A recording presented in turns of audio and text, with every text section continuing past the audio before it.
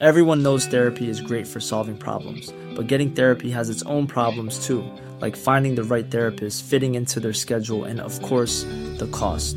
Well, BetterHelp can solve those problems. It's totally online and built around your schedule. It's surprisingly affordable too.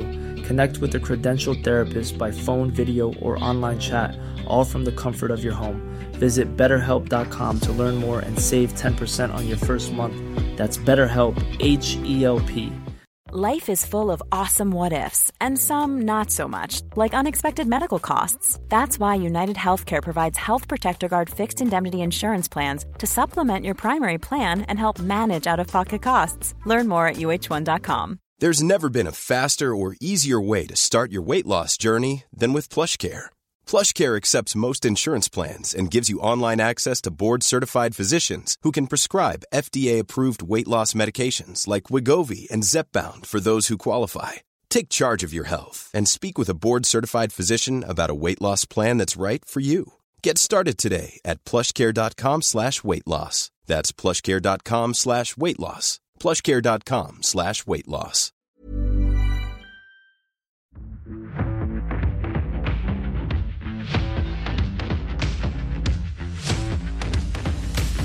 Hello and welcome to our new podcast, Performance People, with me, Georgie. And me, Ben.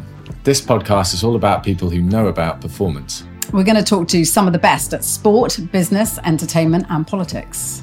And chat to those who have been on the journey to the top with them. You can follow Performance People on Apple Podcasts, Spotify, YouTube, or wherever you get your podcasts, or on our new Performance People social channels. Joining us on today's Performance People are a husband and wife team who are motorsport's ultimate power couple. Susie Wolff is a former British racing driver and a former CEO of the Venturi Formula E team. She's also one of only a handful of women to have driven for an F1 team. And Susie's husband, Toto Wolff, is the Mercedes team principal and CEO, and he's led that team to 7 double World Championship titles. I think these two most definitely qualify as performance people. It's an annoyance on myself, and it's an annoyance on all of us in the team that we took decisions that were simply wrong. I think there is more to write in the book from this year's learning than it is from the last 8 years. Lewis is rational and intelligent about it. He says, I know I have a shelf life as a racing driver. I saw firsthand the racial abuse. At that age, you don't realise what it is, but I heard the names he was getting called. But he is different, and he's not scared to be different. Guys, thank you for doing this. I know how busy you both are, so we really, really appreciate it. I wanted to start, bear with me on this. I'm going to tell you a story. I wanted to start with this story because I think it's relevant to us and to both of you. But it's about when Ben and I got married. So just before... This is a bit worrying. Where are you going with this? We haven't previously discussed this, so it could be a mistake.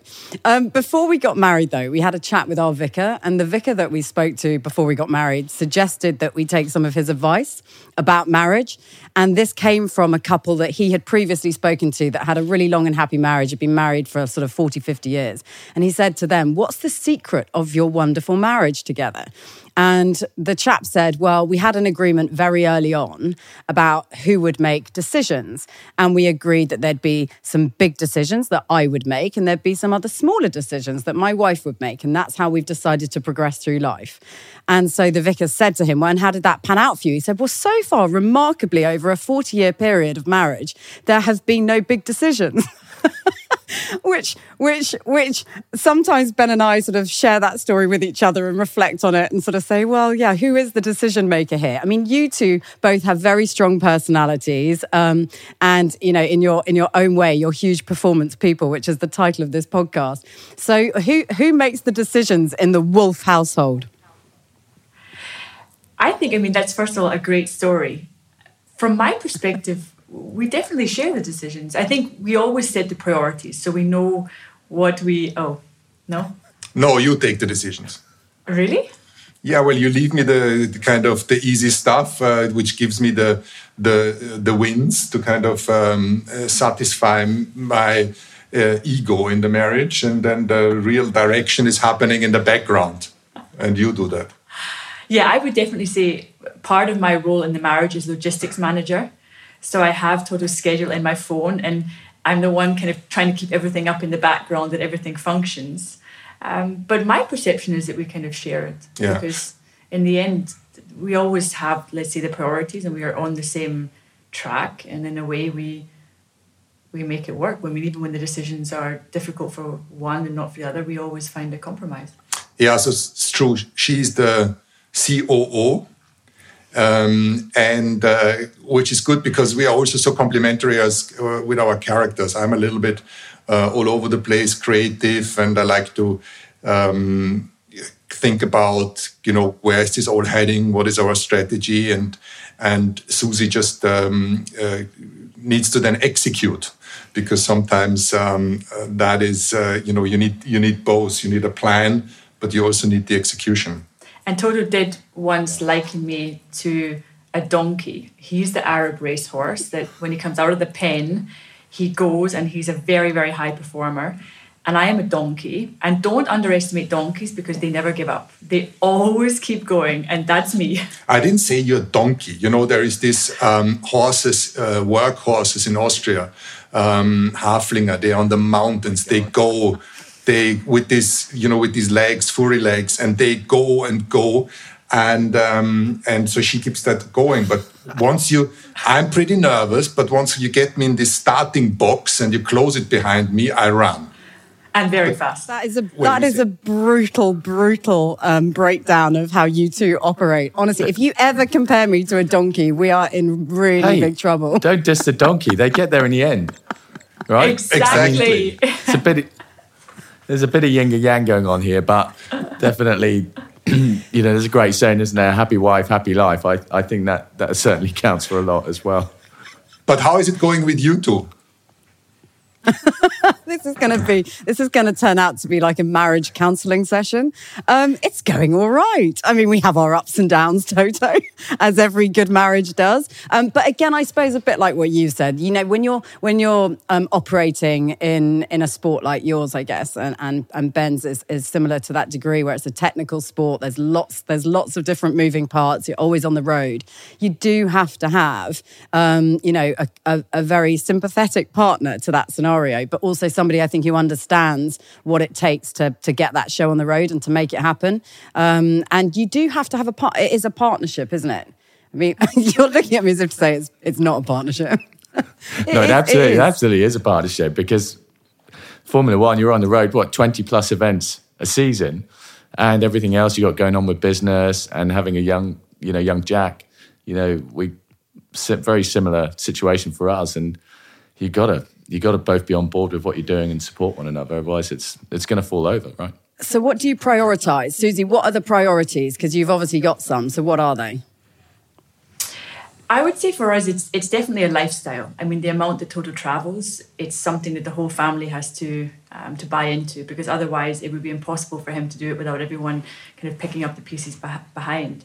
The priorities for me, in which I think Toto does really well, is managing. I mean, the family is the first and foremost. And yes, he's away a lot, but when he's here, he's very present. He's very involved. So it's quality, sometimes not over quantity, that counts. And we are just, I would say, we've got it down to a fine art after so many years of being really good communicators. I know if Toto hasn't called me all day, it's because he's super busy, and he'll call me when he has the time. And we just always try and keep the communication running so that we're not kind of being detached from each other as to what's happening on a daily basis. And right now I've got a lot less work than Toto, so it's me at home holding everything, let's say, together, and you're traveling a lot. But I would say we just set the priorities, which is family first, and make it work.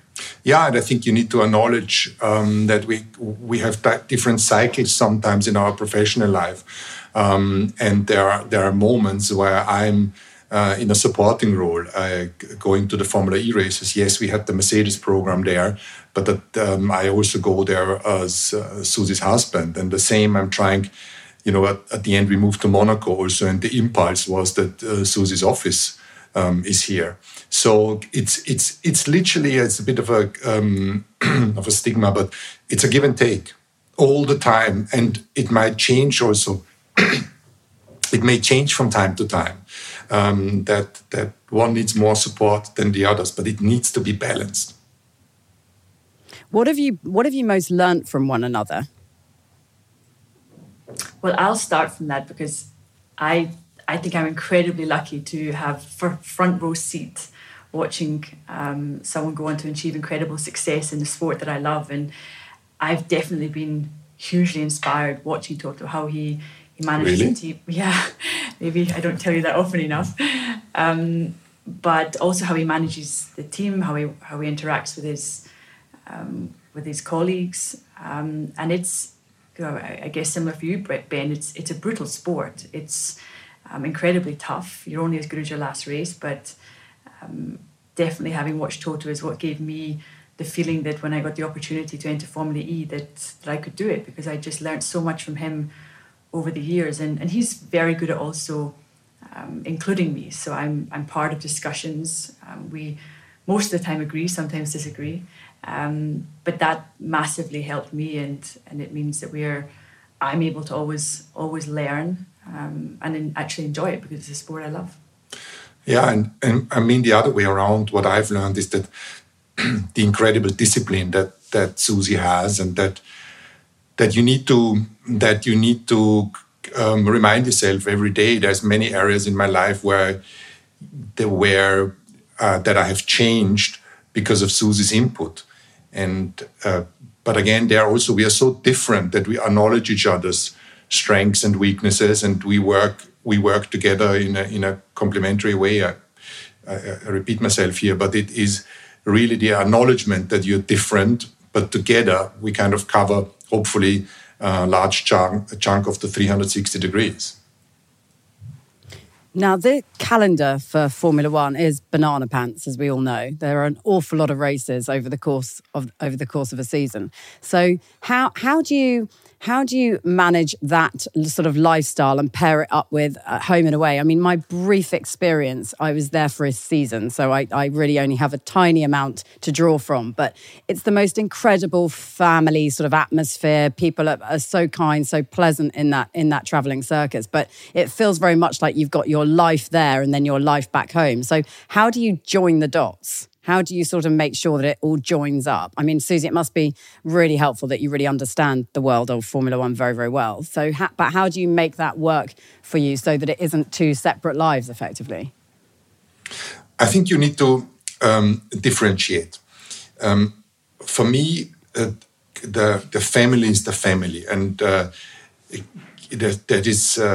is something that you need to distinguish from the tribe, the kind of wider organization, because we as a team, the core group has been together for a long time. And we feel a sense of belonging professionally. We share the same passion. We travel with each other a lot. But we also recognize that there is people you want to hang out there because you're just on the same wavelengths. Others are a little bit different, but you have the same respect for them. We give each other freedom. So, there would be the discussion, who is keen in going for curry in the evening, which obviously I'm Austrian and not English. I'm not keen. And they're also choosing the worst places, like underground. But it is it's a ritual that they have had since a long time and made us win many championships. But it's that There's a few good curry houses in Brackley, I think I found. Yeah, are they? Okay, yeah, I think there are, but there ain't not many good curry houses in Shanghai or a few other weird places. I think they found one in Mexico City. So these are not the places I would go to in Mexico City, but it's great respect for each other. I think that is what it is fundamentally. But my wife and my children are fundamentally the most important for me, as is my family, my sister and my mom. You can't choose them either. I mean, the wife I could choose, but everybody else, you really can't. Overall, I'd say you chose pretty well. Yeah. Thank you, Ben. Thank you for reminding him. Yeah. Overall, I'm still very happy with my choice. Yeah, good to hear. That's a relief. Yeah, so she's super supportive because it's 23 races this year. It's going to be 24 next year. We're trying to keep a certain normality in our schedule. We travel together. I try to have the motorhome wherever I am, or the same hotel room to every place I go. I have my traveling assistant, Hannah and Julia, that come with me, the same driver at every location. I eat the same food for breakfast, lunch, and dinner. I never change it wherever I am. And this gives me a certain frame or a certain stability that wherever I am becomes actually less relevant, because the setup is landing, car and driver, hotel, to the track. Sometimes it's just a jet lag that is something you need to cope with. But definitely it's all about coming home at the earliest after the debriefing on Sunday. I'm really looking forward to see Susie and the kids. There's nothing better than coming home. I guess it was the same for you, Georgie, when you moved the whole family to New Zealand for the last America's Cup. I mean, I think you're invested in Ben's success, and quite often, sometimes Toto calls and says, look, I've got to stay an extra day, or I've got to go somewhere. And I'm always like, hey, do it. If it's going to help the team, if it's going to help the performance, go for it. Because I'm obviously invested. I want him to be successful. And I remember watching the America's Cup and seeing you down there and thinking, that's also a big commitment. I mean, how long were you there for as a family? Yeah, the biggest commitment was the quarantine hotel for 2 weeks with our daughter. That was the biggest commitment, being stuck in a room in New Zealand for 2 weeks, 24/7. But it was, yeah, I mean, you're right. You have to go on these journeys together, because ultimately, if you want to be successful and if you want to achieve things that you want to achieve, which are a massive undertaking, not just for you personally, but also for the entire family, you have to be fully vested, don't you? You can't not be all in. And it does come, I suppose, it's a first world problem, isn't it? The two sports teams that you were involved in are first world problems, but it does come with its level of sacrifices, right? I mean, there are certain things. I remember going to New Zealand and thinking, we're in the middle of this COVID lockdown and we're going to be miles away from home. My mum wasn't particularly well. There are certain things that you sacrifice as a result of going on those journeys together, friendships. It's one of those things that I find quite tricky, and I have found over the years, certainly in our relationship, quite tricky, picking up and dropping down with friendships wherever you are, because that can happen quite a bit, I've found. Have you found that as well? It's you're sort of galvanized as a family force and you have people around you, but it can be quite hard sometimes with other relationships because you are in and out and all over the place all of the time. Yeah, I feel it very strongly because where I was raised in Vienna is a relatively small town, and we are a close-knit group of friends that know each other from the age of 6. We've been all in the same school. So you look at it, I've known some of them more than 40 years. And I miss seeing them, that they tell me where they've been for dinner, or which parties they've gone to, or which holidays. And you feel that you're far away from that. But on the other side, what gives me comfort is that every time I join or I pick it up or we see each other, it's like I've never been away. So there is a strong foundation of among our group of friends that in a way bonds us. So sometimes I don't speak to them for many months, and then I come back and it's like we are the same bunch of 18-year-olds that have a laugh with each other. And I think this is really important to maintain that, but it's not easy. Management style. Are you two? You obviously have different personalities, as you've mentioned. Donkey, racehorse. Don't think that's fair, but we'll go with it. Management she said styles. that. I'm so happy that she said it, because it's super discriminatory, which is not, because we are on an absolute eye level. I would say you're a little bit above me, not size-wise, but intellectually, emotionally. No, I'm making it better at the moment. So it's absolutely, there's so much respect that I have for Susie. So this is more a laugh. But you say management style, we are so similar. But yeah, so your management styles, I mean, are they similar? Susie, you say you've learned a lot from Toto in that regard when you were managing the Formula E team. Are you similar in your approach to leadership? And Toto, I know you have this culture which is blame the process, not the person. Is that are you both alike in your thinking with regards to that, or do you differ in your management styles and your leadership styles? I mean, I'm interested to hear your answer. What I would say is, when I started in Formula E, as much as I'd learned from Toto, I also knew that I was going to have to stand on my own 2 feet, that I was my own person. And I definitely, having watched Toto, believe a lot in authenticity. You have to be yourself. And clearly I'm not Toto, I am myself. So I think I definitely have a different style. I also think being a woman in the role in such a male-dominated environment means that in certain areas I am very different. And quite interesting. In what way? What way would you say that women bring something different to that role? There's a couple of times where I've been on video conferences and Toto's been in the background, and he's come to me afterwards and said, "You were so hard in that meeting. You know, you had real." And I said to him, "Sometimes I need to be so hard because I sometimes as a woman surrounded by men to get that respect. And don't get me wrong, it's never in a disrespectful way that I'm hard, but I need to sometimes be very clear on what my expectations are and what's gone right and what's not gone right. And maybe he has a different style in that sense. But for me, in order to make sure that, let's say, the team functions as I wanted, I definitely had to show a harder side.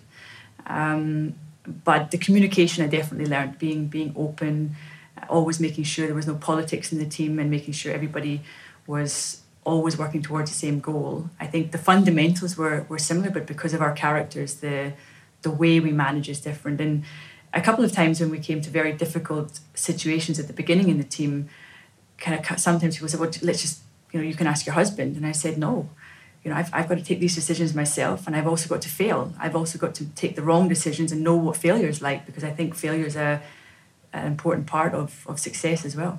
I think what Susie said, the most important is to be authentic in the way you act and be true yourself. Because if you're not authentic and you're trying to pretend to do things a certain way, people are you feel that, even if it's not a conscious cognitive reaction.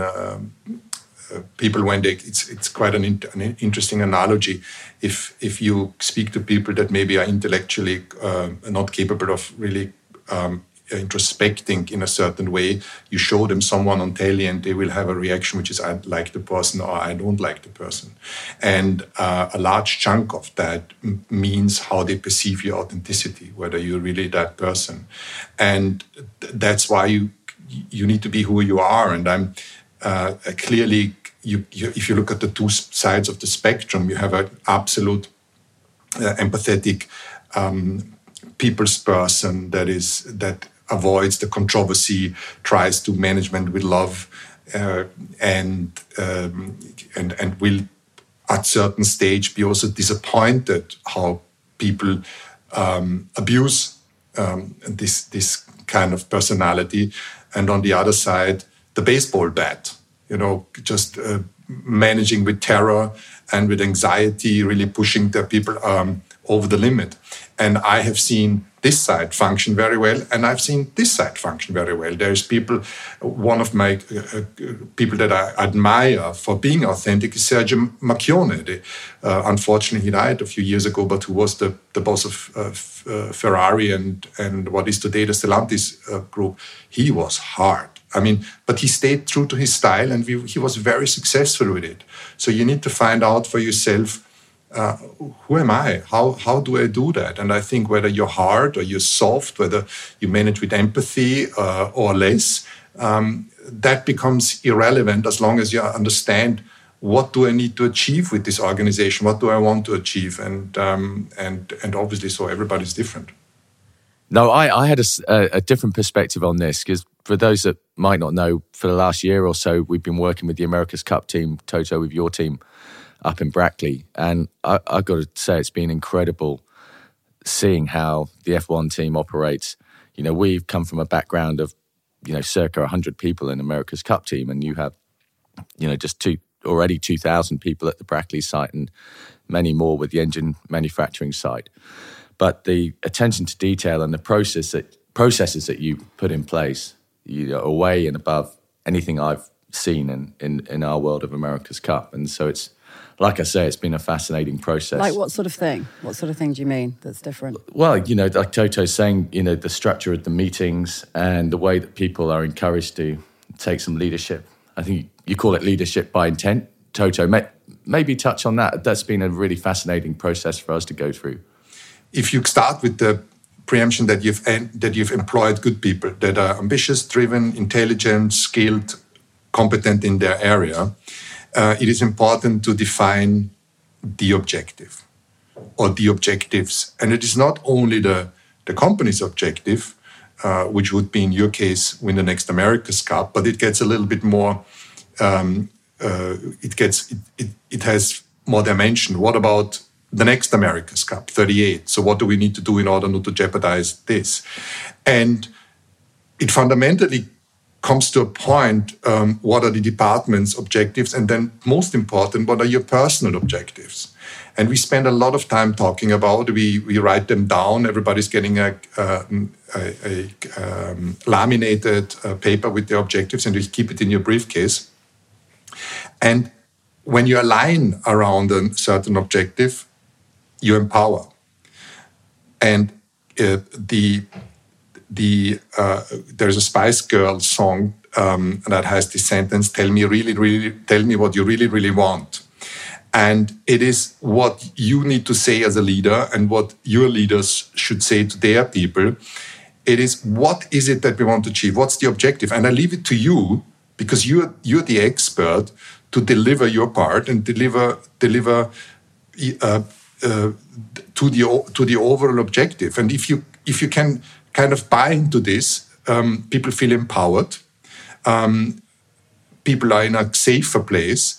You can have tough conversations that we call tough love. And it's very important to remind people also about that. There's conversations where we have different perspectives or perceptions. And it can be quite intense. And then what I try to do is to say, this is exactly the tough love comment. We share, are we in agreement that we share the same objective? Yes, we are. So you're coming from that way, and that is your perception that it's the right thing to do to achieve the objective. And then you have the other person with a different opinion. So what is it, where do we differ? And if you're able to come together with a compromise or with an agreement, or you agree to disagree, I think that is managing by intent. This is basically the general that gives the intent to his lieutenants and to the officers that fight on the ground, and they always know in which direction or what the overall strategy is that we want to, or the overall objective we want to achieve. Yeah. So in a way, it's the reverse of micromanagement. In a way, it's reverse, exactly the opposite of micromanagement. But here comes the problem, because many of the leaders that I have met, and I have no doubt that you are similar, at least from Susie, I know definitely, we are control freaks and we are micromanagers. So it becomes even more important to have yourself on the nose sometimes and say, am I getting too far? And what I have realized over my 30 years or 25 years of working is that you need to know what's happening in the organization. That means you need to have an interest for the micromanagement or for the micro topics. It allows you also to, in a way, uncover problems that happen, and without interfering too much. When things go wrong, and this year has been a good example, I take a real interest and I dive in, but I would never expect myself to do the engineer's job. I'm just challenging. I'm coming from a more balcony view rather than dance floor. And that can be helpful, but very often is also perceived as unhelpful. And with our engineers, and James Allison is equally involved in the America's Cup with you, probably more than he's in the F1 team. I'm getting this feedback very often, or criticism that I'm involved too much. So yes, leading by intent, but also knowing what is really happening and having the view for the detail and the decisions. Susie, what has Toto been like to live with this year? Actually, just the same. I mean, what's interesting for us is we never took the success for granted. I mean, there were times over obviously the last 8 years where it was more difficult, but there was a lot of times where the car was dominant, and obviously the success was huge. But we always very much appreciated when the success was there, and we also, maybe me more than Toto, I could see how they were all going after Mercedes, and that was clear. Probably for the health of the sport, it was also important for them not to be winning everything. And we always knew that we always respected the competition, and we always knew that maybe the day's going to come where it's not as easy. So I think actually having had the challenge at the very beginning of the year, seeing that the car wasn't quick enough, it somehow, I wouldn't like to say invigorated Toto, because that's, let's say, giving the connotation that he wasn't invigorated before. But, when the going gets tough, the tough get going. And he dug in, and this was the moment where he had to really look into the organisation and figure out what had gone wrong and how they could recover quickly. So hugely challenging. And don't get me wrong, I talk about failure being an important part of the process, but failure hurts. It's not nice not to win. But on the other hand, it's the long game, and it's understanding, okay, how do we get back to where we want to be? And certainly, the races now where we're getting closer, the adrenaline is flowing way more than it did when we were out in a easy 1 and 2s, and that's racing, and that's what we love doing. How much has this year hurt, Toto? Hurt? Not at all. I think I've been through moments in my life that hurt. This one is more an annoyance, you can say, but annoyance not in a way that somebody else is responsible for us not performing. It's an annoyance on myself, and it's an annoyance on all of us in the team that we took decisions that were simply wrong. Could we have seen this? Maybe some, others not. It is thinking about how did we react? Was the learning process with the speed that it could have been? Probably yes, but it is you kind of set your own expectations in yourself, and not achieving them is simply annoying. But it's important to not have any kind of entitlement either, a sense of entitlement. We don't have that in the team. And like Susie said, over the last 8 years, when we won consecutive championships, there wasn't a race where we weren't skeptical. We were always thinking the next race is going to be a tough one, and we could be losing everything. And this is, so it's not too similar from this season. You try to get better from race to race. You have setbacks. You have good races, but fundamentally, it's a professional situation. It is not a personal situation. We won't be losing any sleep in things going wrong. It's more like you're really digging deep and you're trying to understand what is it, because it's a state of mind that you don't want to be in. Yeah, I'd be interested to know if you feel like you've learned more through this season than the previous 8 seasons when you're totally dominant, and then going through this season struggling a little bit. And unfortunately, I know from my own experience, the America's Cup, having ultimately not come up with the goods in the last cup, that it's tough. It's really tough, particularly at the top of the organisation. It can be pretty lonely at times. So have you found that you've learned through that process? Maybe let me ask the question back. I mean, you're a perfectionist and you're one of the most successful athletes on the world in your sport. How was your mindset or your state of mind in the last cup when you could see you put the boat in the water and it was just far off? How was your behavior? Well, it was very different from when I was just a sailor to suddenly leading the organisation, I think if I'd just been a sailor, I would have been shown a lot more frustration. I'm sure I showed plenty of frustration, but when you're leading the team, you have to think about the wider group. And it was clear, I think, for a lot of us, even before we started racing in the Cup, the way the development had gone, we weren't going to win. And that's incredibly tough for everybody to take.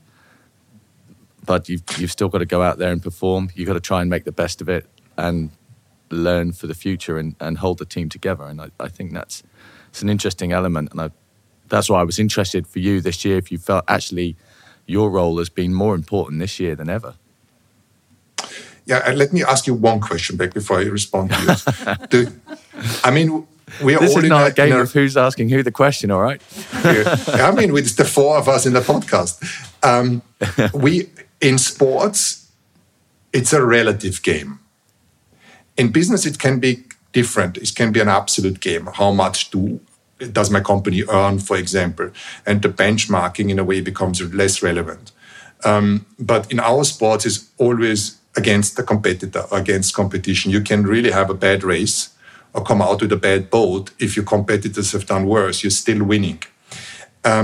Did you see, from a personal standpoint, was it more that you didn't meet your own expectations, or was it more a feeling of loss or humiliation against a competitor? Because in my case, it is relative, of course, but it is more the fight against myself and the fight of trying to achieve a situation with the organization where I can really say, that was really good. We are far off from perfection. Perfection doesn't exist anyway, but we've done the best possible job, and of course winning in the relative thing. But it is more that. In the meantime, it was different earlier. Yeah, I know. I would agree with that. It's frustration because more often than not with these America's Cup campaigns, and I'm sure the same with the Formula One, it's decisions that you made way back that affect the outcome for the next season, or in our case, for the next America's Cup. So then inevitably you think back, where did we go wrong? What decisions did we make early on in the campaign that set us down this path and were ultimately wrong? And that comes from the top of the organization. So you're responsible for that and you feel a big responsibility to the team. I think that's why I think it's tough when things aren't going well. And, I wondered how you get through that. And is Susie the first person you go to for support through that? What other people help you to get through that? I was, I'm responding to a question finally. I learned a lot on the job, but I have a real interest in psychology. I'm probably the worst manager you can have, like amateur Freud that thinks he knows everything about psychology. But I've spent a lot of time on how does the brain work, how is our emotional status, and that has certainly helped me.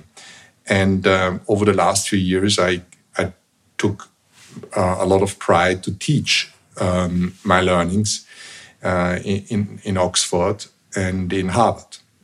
I had a great guest lecture session in Harvard Business School. And people were speaking about the great success in the last 8 years, and it wasn't done in any other sport. And at the end, people were to challenge that. And there was one student I remember distinctly who was the only one who was negative. He said, "You haven't been tested. You haven't been tested over a prolonged period of time with loss." And I thought about it this season. That is exactly what's happening right now. And everything that... Hey, I'm Ryan Reynolds. Recently, I asked Mint Mobile's legal team if big wireless companies are allowed to raise prices due to inflation. They said yes. And then when I asked if raising prices technically violates those onerous 2-year contracts, they said, "What the f*** are you talking about, you insane Hollywood ass?"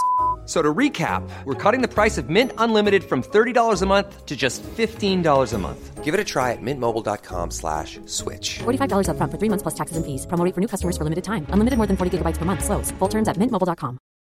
Millions of people have lost weight with personalized plans from Noom. Like Evan, who can't stand salads and still lost 50 pounds. Salads generally for most people are the easy button, right? For me, that wasn't an option. I never really was a salad guy. That's just not who I am. But Noom worked for me. Get your personalized plan today at Noom.com. Real Noom user compensated to provide their story. In 4 weeks, the typical Noom user can expect to lose 1 to 2 pounds per week. Individual results may vary. And I taught, and everything that I learned, and everything that we discussed in the team, how will we react if that happens, becomes so difficult to actually execute. It becomes difficult to stick to your values sometimes, not the fundamental ones. You know, these are ingrained in us, but your emotional state, most importantly, the amount of pressure you exercise into an organization that is under pressure from themselves already. And I think there is more to write in the book from this year's learning than it is from the last 8 years. And I'm actually returning to Harvard in October, November, and I'm going to give a live report of how it is to fail whilst having preached what to do to win 8 times in a row. But for somebody like Lewis, who is an aging athlete, you can't get away from that. There is a time clock at some point on his career as a driver.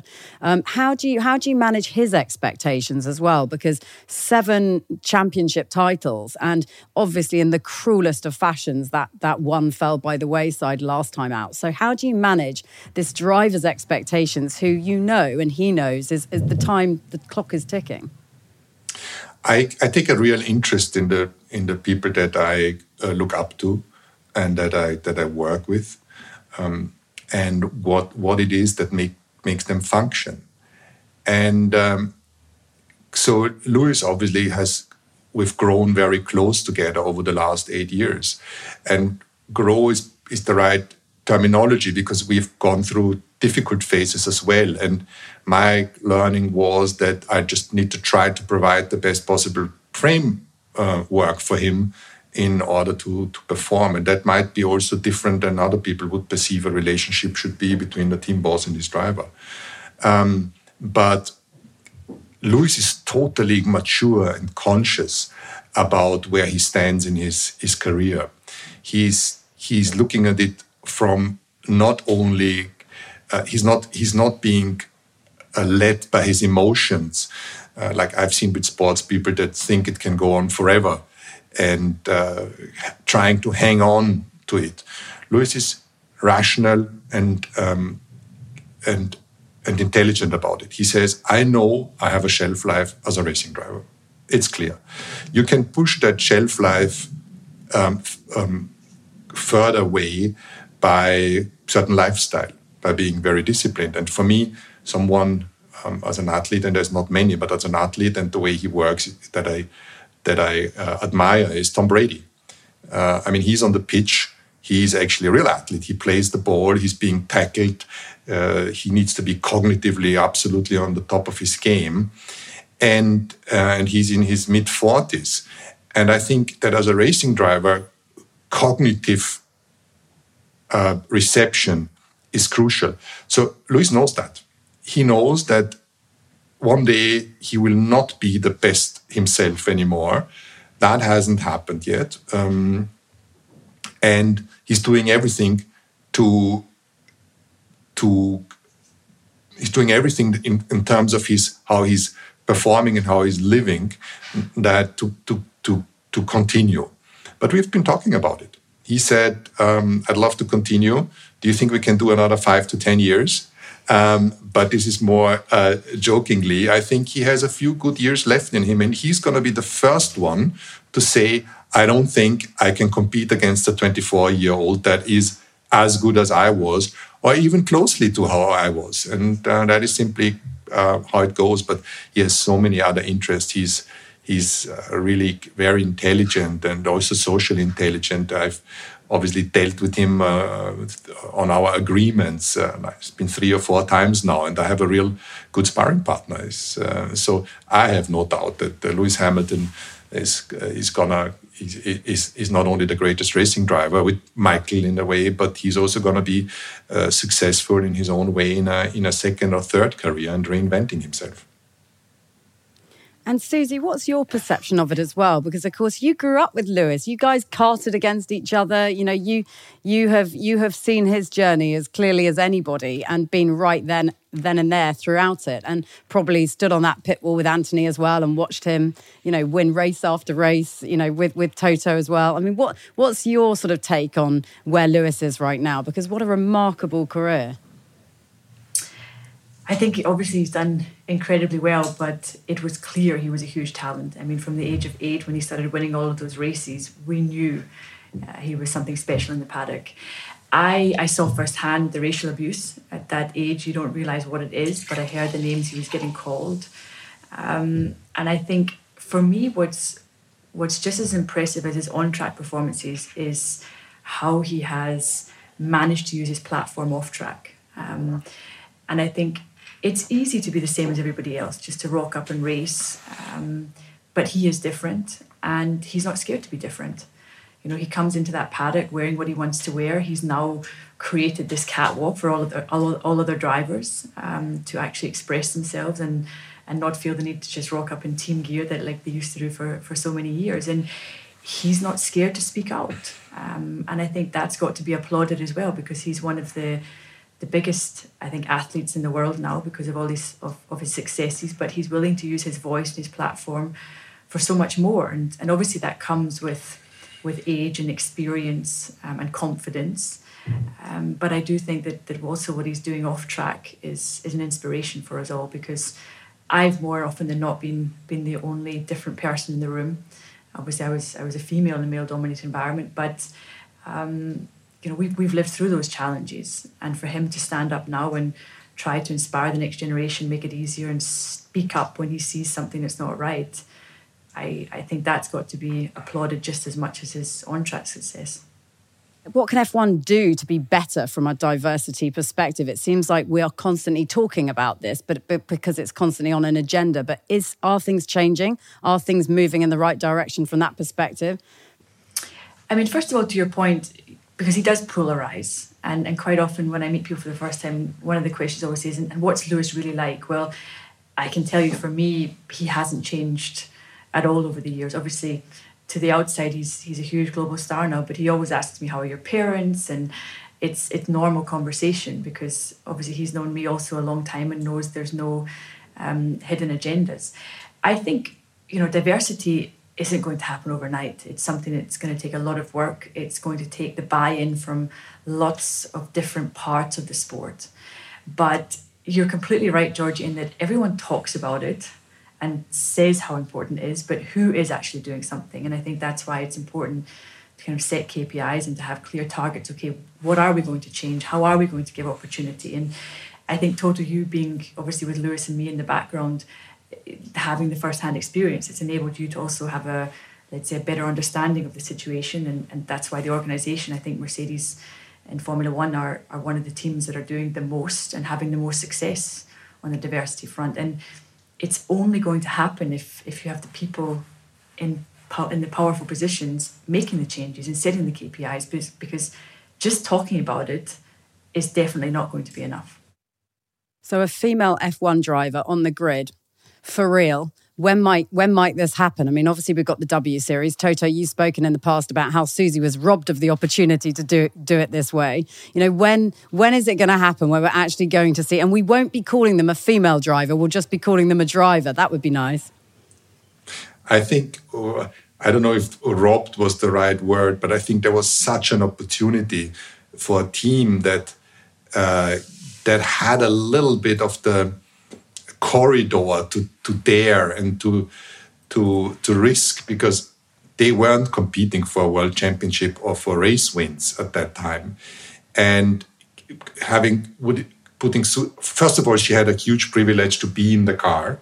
I think that was something that the management and Frank Williams took, and that was great. But she performed. She performed in the test. She performed in the free practice sessions on the weekends. And I think just having had her in the races would have been so impactful. She would have been even more of a role model than she is today, because girls would have seen there's a girl racing actually. So this is why I was a bit critical of the situation. But in terms of having a girl in the sport, I think it's really about, maybe you respond better to that. We have the same opinion anyway. But yeah, I think it's about getting a talent early enough and nurturing it, because like you probably know in your sport, Ben, it's so competitive. You have got to be the best of the best. Formula One is the pinnacle of the sport. So you have to be on the level. And that means getting a young girl at karting level and nurturing her and guiding her all the way up through the ranks to that she's ready to compete in Formula One. And I think W Series is great in that it creates opportunity, it gets girls racing, but we've got to be realistic that in order to make it to Formula One, you need to race against men. So segregating the sport for one level is maybe good at creating opportunity, but it's not going to be the lasting solution. And we have a young girl in the Mercedes Junior program. She's only 11. She's competing at the front in European karting, and I would like to think that if she carries on in her path and she's got the right support around her, she'll have a good chance. And there'll be many more out there, and it's just about increasing the talent pool, getting more young girls racing. I think right now 1.5% of global license holders are female. I mean, that's such a small number. So unfortunately, Georgie, I think to see a woman on the grid, we're going to have to wait quite a few more years. But I think it's something that would be, as Toto said, fantastic for the sport. I think when you compare it to sailing, which is also a sport where there is no segregation, I think sometimes W is giving an opportunity to girls that wouldn't otherwise compete in single seaters because it's subsidized. And I think that is great. And from an entrepreneurial side, the people that are involved, they took that risk and they did it for a reason. So it's just the next step is the important one. How do you winning W, and then you still need to compete against the boys in the other series now. And if you imagine sailing series only for girls, it gives opportunity, but at a certain stage, the good girls have to compete against the boys. It doesn't take away from that. We have those two different approaches at the top end of our sport of sailing. We had the America's Cup. We announced the Women's America's Cup for this next cycle in 2024, which is a great step forwards. But like you say, it's not creating gender equity at that in that America's Cup final. But then in Sail GP, which is the other bigger circuit going in sailing, we are having female athletes on the boat. We only have one at the moment, but the plan is to grow that out to two, and then have a 50-50 split on a crew of 6. So we're going through that process, but it, like you say, Susie, it takes a long time, and actually giving those female athletes the quality time, in the car or in the boat at the highest level, that's what they need, and that's what's really challenging to give them that access. But we've been talking about it for a long time. Like Susie was a test driver for Williams a long time ago, and it's still not happening. This is my issue. We've all been talking about this for a very long time, and it's not progressed that far. We aren't that far ahead of ourselves. So I guess there needs to be a collective look at everyone's selves to say, right, we're going to really actually now make this happen, right? Yeah, and George, I've got to the stage now where I can't even talk about it anymore, because I've done all the panel discussions, I've done all the interviews, and it's just the same stuff getting asked over and over again. And I always have the same answer, but I would agree with you, sometimes frustratingly, it seems like we are not making a lot of progress. And that's why I think it needs to be approached in a very ambitious way. And okay, set yourself KPIs. What are the goals of each organisation? How are we going to see more diversity in the sport in the long term? Because just talking about it, and there's lots of social pressure on people running organisations now to have diversity, particularly for sponsors, and there's that expectation that there is some kind of ambition in that area, but I think there's still a long way to go.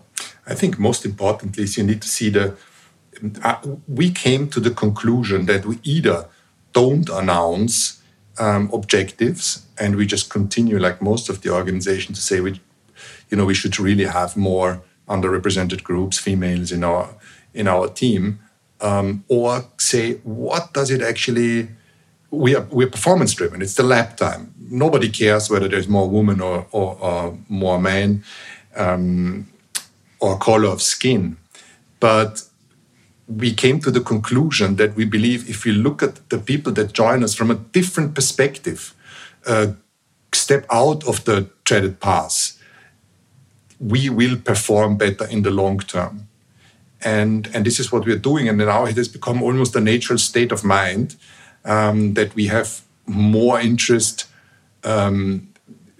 we have a lot of interest for the person. Now, clearly, you're hiring an aerodynamicist or a mathematician. It's important that you're hiring the best one. But there is also the background. How hard has your upbringing been? What have been did you stood out as a leader or not? What other passions have you got which we could look at and say, you're driven? And how is your ambition? Are you aligned with our values? And so this has been a journey that is really learning as we get on. But I'm 100% sure that the Mercedes team in a few years will look completely different, will perform on a higher level because we have set ourselves these objectives because of performance reasons. But something, Georgie, that will resonate with you. When I was in Formula E, I mean, we had by far the most diverse team. We ended up with about a third of the team being female, and most of them were mothers. But I never shied away from hiring a mother because I know that we get stuff done because we simply don't have the time to deliberate or worry or not get stuff done. And that obviously, I didn't get any championship points for being the most diverse team. But I felt I spoke about the subject so much, it was important to obviously put my money where my mouth was and prove that a diverse organisation is also successful. And by being diverse but also fighting for the World Championship, I think that opened people's eyes up in Formula E particularly. And there was one instance where my team manager, she's the only female team manager in Formula E, she came to me with a resignation and said, look, I'm getting divorced and it's going to be too difficult managing the childcare with my ex-husband. And I said to her, let's find a way.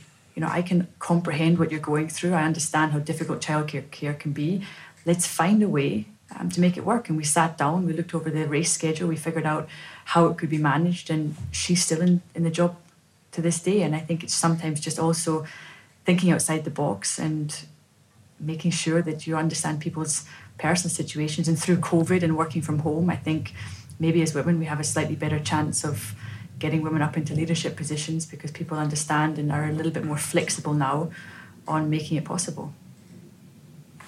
Susie, what about you going back into this world in a professional sense, not just as a supporting role to Toto, but what if a call came from somebody in the Formula One paddock and they said, we've got this wonderful CEO gig and you'd be great for it. Could you take it? Would you take it? Would there ever be a consideration where there would be the Wolff partnership in the paddock in separate teams and separate setups? Is that even conceivable? I always say She's not saying no. No, wait, Georgie, wait.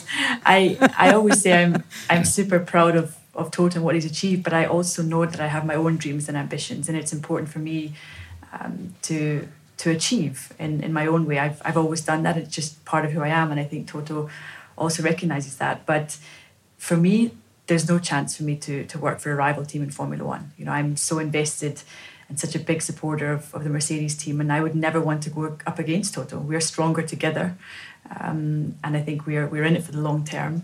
So for me, that wouldn't be an option. And also, just thinking of the family logistics, that really would be a nightmare. Two Wolffs in Formula One. I'd rather have her with me and with us than against us, but obviously it's we need to balance that right, because she has been successful in her own right as a racing driver, as an entrepreneur, and as a team principal. But she won't work for a rival. She won't work for a rival team, but we can only work together on eye level. She's my partner. She's my business partner. Also, we share everything with each other. She's been of great added value to the team in the background, and she's appreciated. So, nevertheless, she's going to find her next big thing. Whilst I won't be losing her for our company. And Toto, I would love to ask the same question of you. You know, you've been so successful in the sport, and I know you desperately want to get the team back to number one, which we're all certain that will happen. But what's the next challenge? What really, what are you passionate about outside of Formula One, and what would you love to take on? Somebody calls you. So it's Amazon. It's school shoes arrival. Should unplug the bloody phone. Sorry. There's nothing you can do about that, is there? Do everything about everything else, but not that.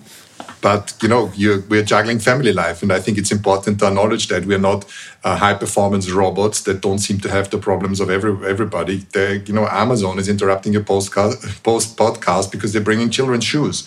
So this is how it goes also for us. What was your question? What's next? What's next? What's the big dream? So that is that was an interesting exploration into my inner self. I've been for most of my professional life in finance. I had an investment company, or have an investment company.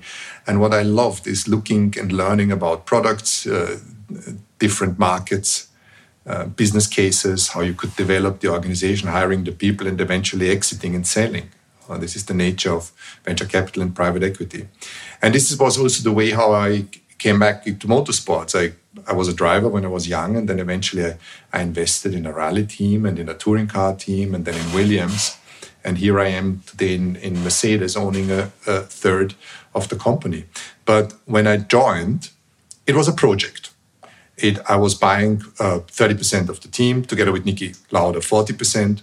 And it was clear we set our targets for a 3-year period, and that eventually rolled over in a 6-year period. But then I spent almost a year contemplating what's next. And that was a painful process, because everything that I learned in 20 years, which I thought was basically me my love for the investment side of things, and on the other side, the passion for motor racing and the love for the organization, and the so lucky situation to be representing such a mighty brand like Mercedes. The relationship I have to the board, that I had to the board and to the current board of Mercedes, is adding value to my life. I consider Ola Kalenius, who is the CEO, a very good friend of mine now. And so I came to the conclusion, this is not a project anymore. This is my company. This is what I'm doing. I co-own a Formula One team, a successful Formula One team with a great group of people. I believe in the sport. I believe in live content. Our franchise values increase. Formula One is on the way up. We're only just starting to tap the American markets. So I'm looking at it from an entrepreneurial side, but obviously in the back of my mind, I have also that we keep adding value, and that is perfect. So this is who I am today, and that is for me a great conclusion. But it equally means that I've also changed my timeline on things. It is not about every single race weekend or a year. My timeline is 3, 5, 10 years, because whatever my role is going to be, team principal, CEO, or chairman, it's still going to be my team. And I need to obviously do the best possible contribution. I give the possible contribution to the team. And I love that new perspective. But it equally means I can never rest. It's not like, okay, we've achieved that. I'm taking a sabbatical, or I'm doing something else. And, like a football coach that goes somewhere else. that's not own. It's not like the mafia, though. It's not, you try to get out and they keep dragging you back in. You don't see it like that clearly. You see the potential in the sport, which is great. How can Formula One lead the way in the motor industry to a more sustainable future? We have a great responsibility with Formula One because we are the largest global sports. We're racing on all the continents, and we have a billion and a half in viewers. And so everything which we do is under a magnifying light. So as it is for having more diversity in the sport, it is equally about showing the world how you can be more sustainable and what could be potentially better as the automobile industry. It's so counterintuitive in a way. You think of cars polluting the world, and they have a contribution. So we can, in our race cars, in the fastest laboratory in the world, prove that we can actually contribute with our technologies to reducing those emissions. And how I see things is that the world is going to go electric in affluent areas, wherever you can charge at home, in your house or in your office or in your workplace. That's going to be a no-brainer. But by 2030, there's going to be 1.5 billion cars in the world on the roads that are having a combustion engine. So what we are doing is we are adding to the hybrid part of our motors in 2026, 50% electric and energy recovery and 50% combustion. And on the combustion side, we're going to go for 100% sustainable fuel with a bio base. And this is our contribution to the energy transition. We know it's going electric. We know that what we do in terms of battery technology and efficiency is going to play a large part in the future auto industry. But we are also developing with our fuel partners a fuel that's going to be a pump fuel that you will be able to get out there for your car, which will provide you equal performance or more compared to today at an affordable price, but developed in the high-tech lab of Formula One. On the grid, Toto, when will there be a Mercedes carbon-free car? In 2026. It will still emit CO2, but the way it's being generated will offset the emissions. So that will be, you absolutely saying the right word, it will be a carbon neutral car. And when will the rest of the grid follow suit? Is that something across the paddock, or is that something that you're leading by example on? No, I think we're leading the pack in terms of all of our activities. I think we're the first one on sustainable aviation fuel. We're the first ones in building a solar farm in order to make sure that we are self-sufficient in our energy consumption and not taking away green energy from others. But in terms of what's going into the tank of our cars, it will be the same for all of the teams in 2026. These are the regulations, so all of the teams are going to contribute to the teams, and their fuel partners, which is key, are going to contribute to developing this fuel. And crucially, there's no compromise on performance. As it stands today, you can't develop a fuel that is has the same performance. So we have today an E10 fuel, which means 10% of ethanol in our fuels, and that has cost us about 50 horsepower.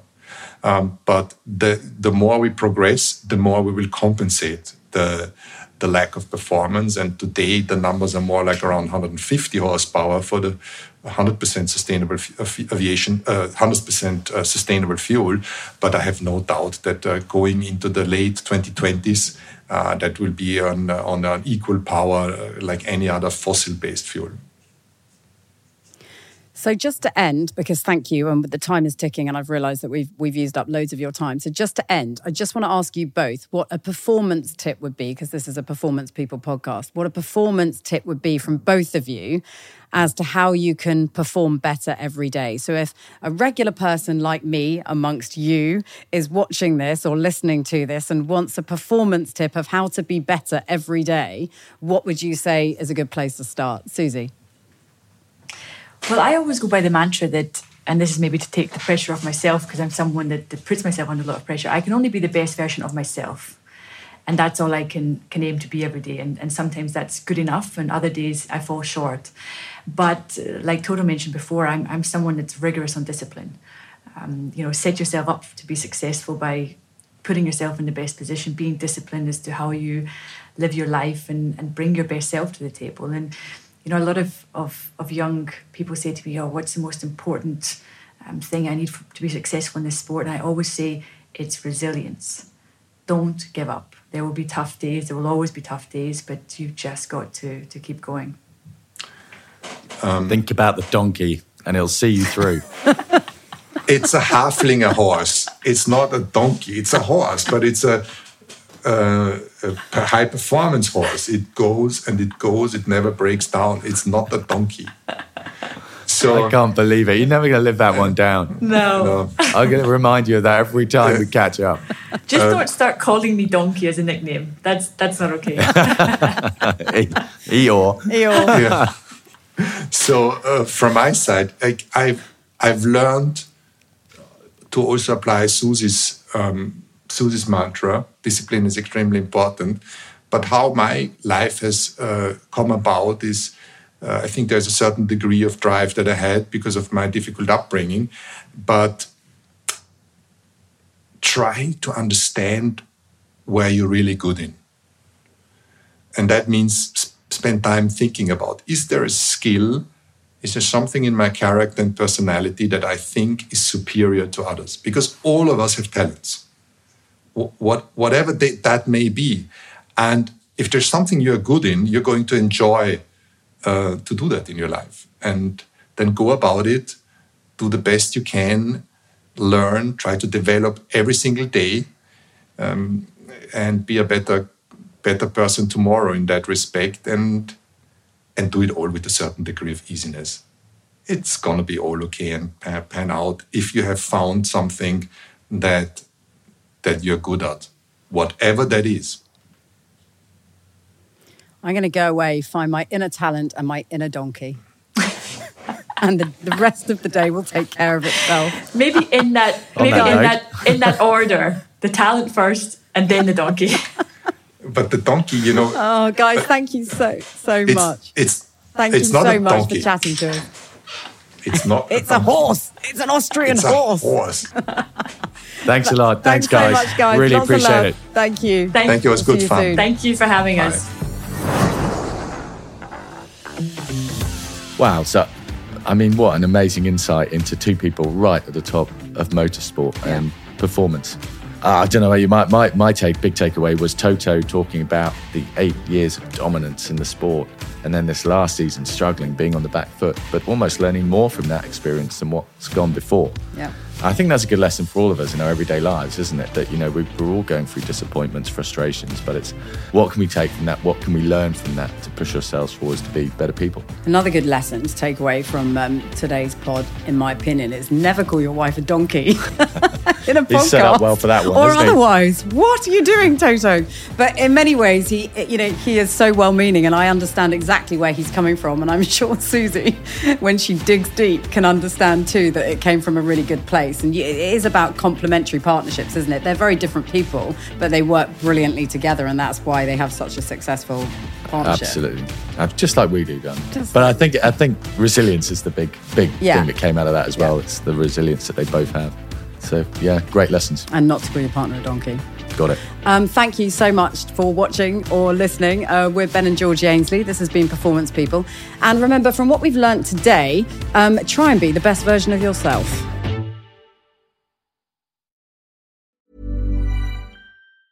Planning for your next trip? Elevate your travel style with Quince. Quince has all the jet-setting essentials you'll want for your next getaway, like European linen, premium luggage options, buttery soft Italian leather bags, and so much more. And it's all priced at 50 to 80% less than similar brands. Plus, Quince only works with factories that use safe and ethical manufacturing practices. Pack your bags with high-quality essentials you'll be wearing for vacations to come with Quince. Go to quince.com/trip for free shipping and 365-day returns.